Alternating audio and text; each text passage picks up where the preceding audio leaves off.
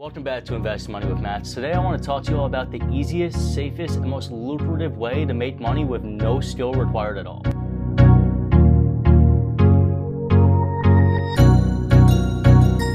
Not just is this safe, not just is it easy, not just is it lucrative, but on a typical basis, this outperforms 99% of all traders in the market historically. So let's get down to exactly what this investment strategy is. It is known as ETF investing, or otherwise known as index investing. Now we have to ask ourselves, well, what is an ETF and how can it make me rich? An ETF is a security that tracks a certain index, a certain security, or a certain commodity, but can also be bought and sold on exchanges like a regular stock. Traditionally, historically, this has been one of the best ways to make money. Now it has to be known, this is a long-term investment strategy, and it works off things like compound interest and diversification. So if you guys are looking for penny stocks or next big catalyst trade, this isn't the place for you. This is for long-term investors who want to put their money to work, lay back, relax, and never have to do anything again. Now today, I'm going to tell you guys about my 5 favorite index funds, or also known as ETFs, for 2021 and beyond. Before that, we have to talk about what is known as an expense ratio, because this is an important factor when trying to pick the right ETF. An expense ratio is an annual cost paid to the fund managers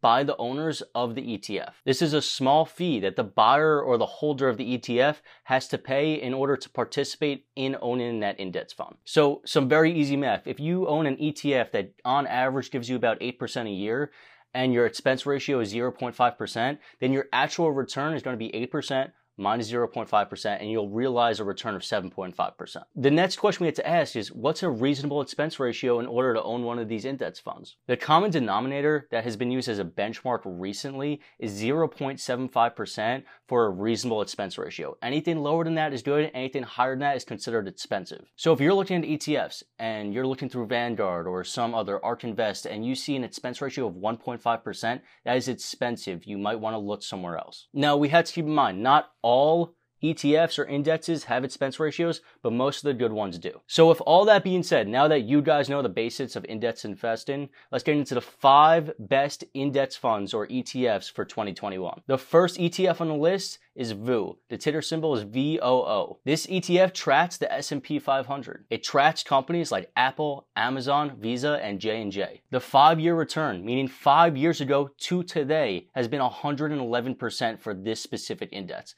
That means in 5 years, you are doubling your money. The dividend yield on this specific index is 1.53%. So remember compound interest that I was talking about? Well, this is what helps build that compounds and build your money slowly. The expense ratio on this index fund is 0.03%. That's extremely low and a good expense ratio for a great ETF. Number 2 index fund for 2021 is known as QQQ. This index fund tracks the NASDAQ 100. It includes companies like Tesla, Microsoft, Google, and PayPal. QQQ has a 5-year return of 208%. In addition, it has a dividend yield of 0.5%, so a lower dividend yield, but more growth-strong companies. In addition, QQQ was rated the number 2 for liquidity, meaning at no point in time should you ever have a problem buying or selling shares of this ETF. This index fund has an expense ratio of 0.2%, so it's a little bit higher, but still we're in a reasonable amount for an expense ratio. Number 3 index that we're going over today is known as DIA,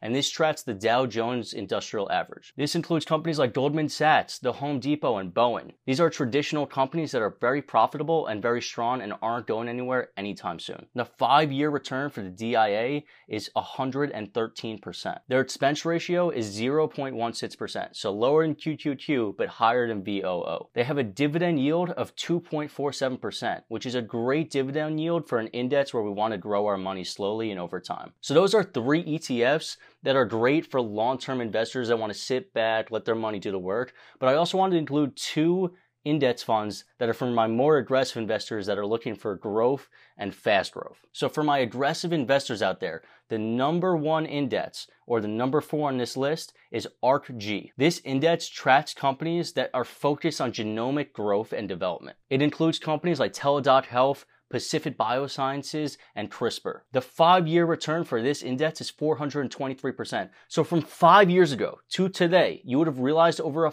4x return on your money. Now keep in mind, this ETF is focused on growth, so it's more volatile and it's more vulnerable to drops in the market or corrections in the market. In addition, its expense ratio is higher. It has an expense ratio of 0.75%, which was our benchmark or threshold for what is an expensive expense ratio and not. Last but not least, our fifth index of the day is OGIG. This index tracks technology companies in different markets. It includes companies like Facebook, Alibaba, Zoom, and Shopify. The 1-year return for this index was 110%. Remember, I was saying the 5-year return for the first 3 indexes was around 110%. The 1-year return here was 110%. The expense ratio is a little bit in the middle. It's 0.48%. So for such a great return, that's not a lot to pay. This ETF in particular is a good combination between growth and, traditional ETFs. This might be your best bet if you're looking for something more aggressive,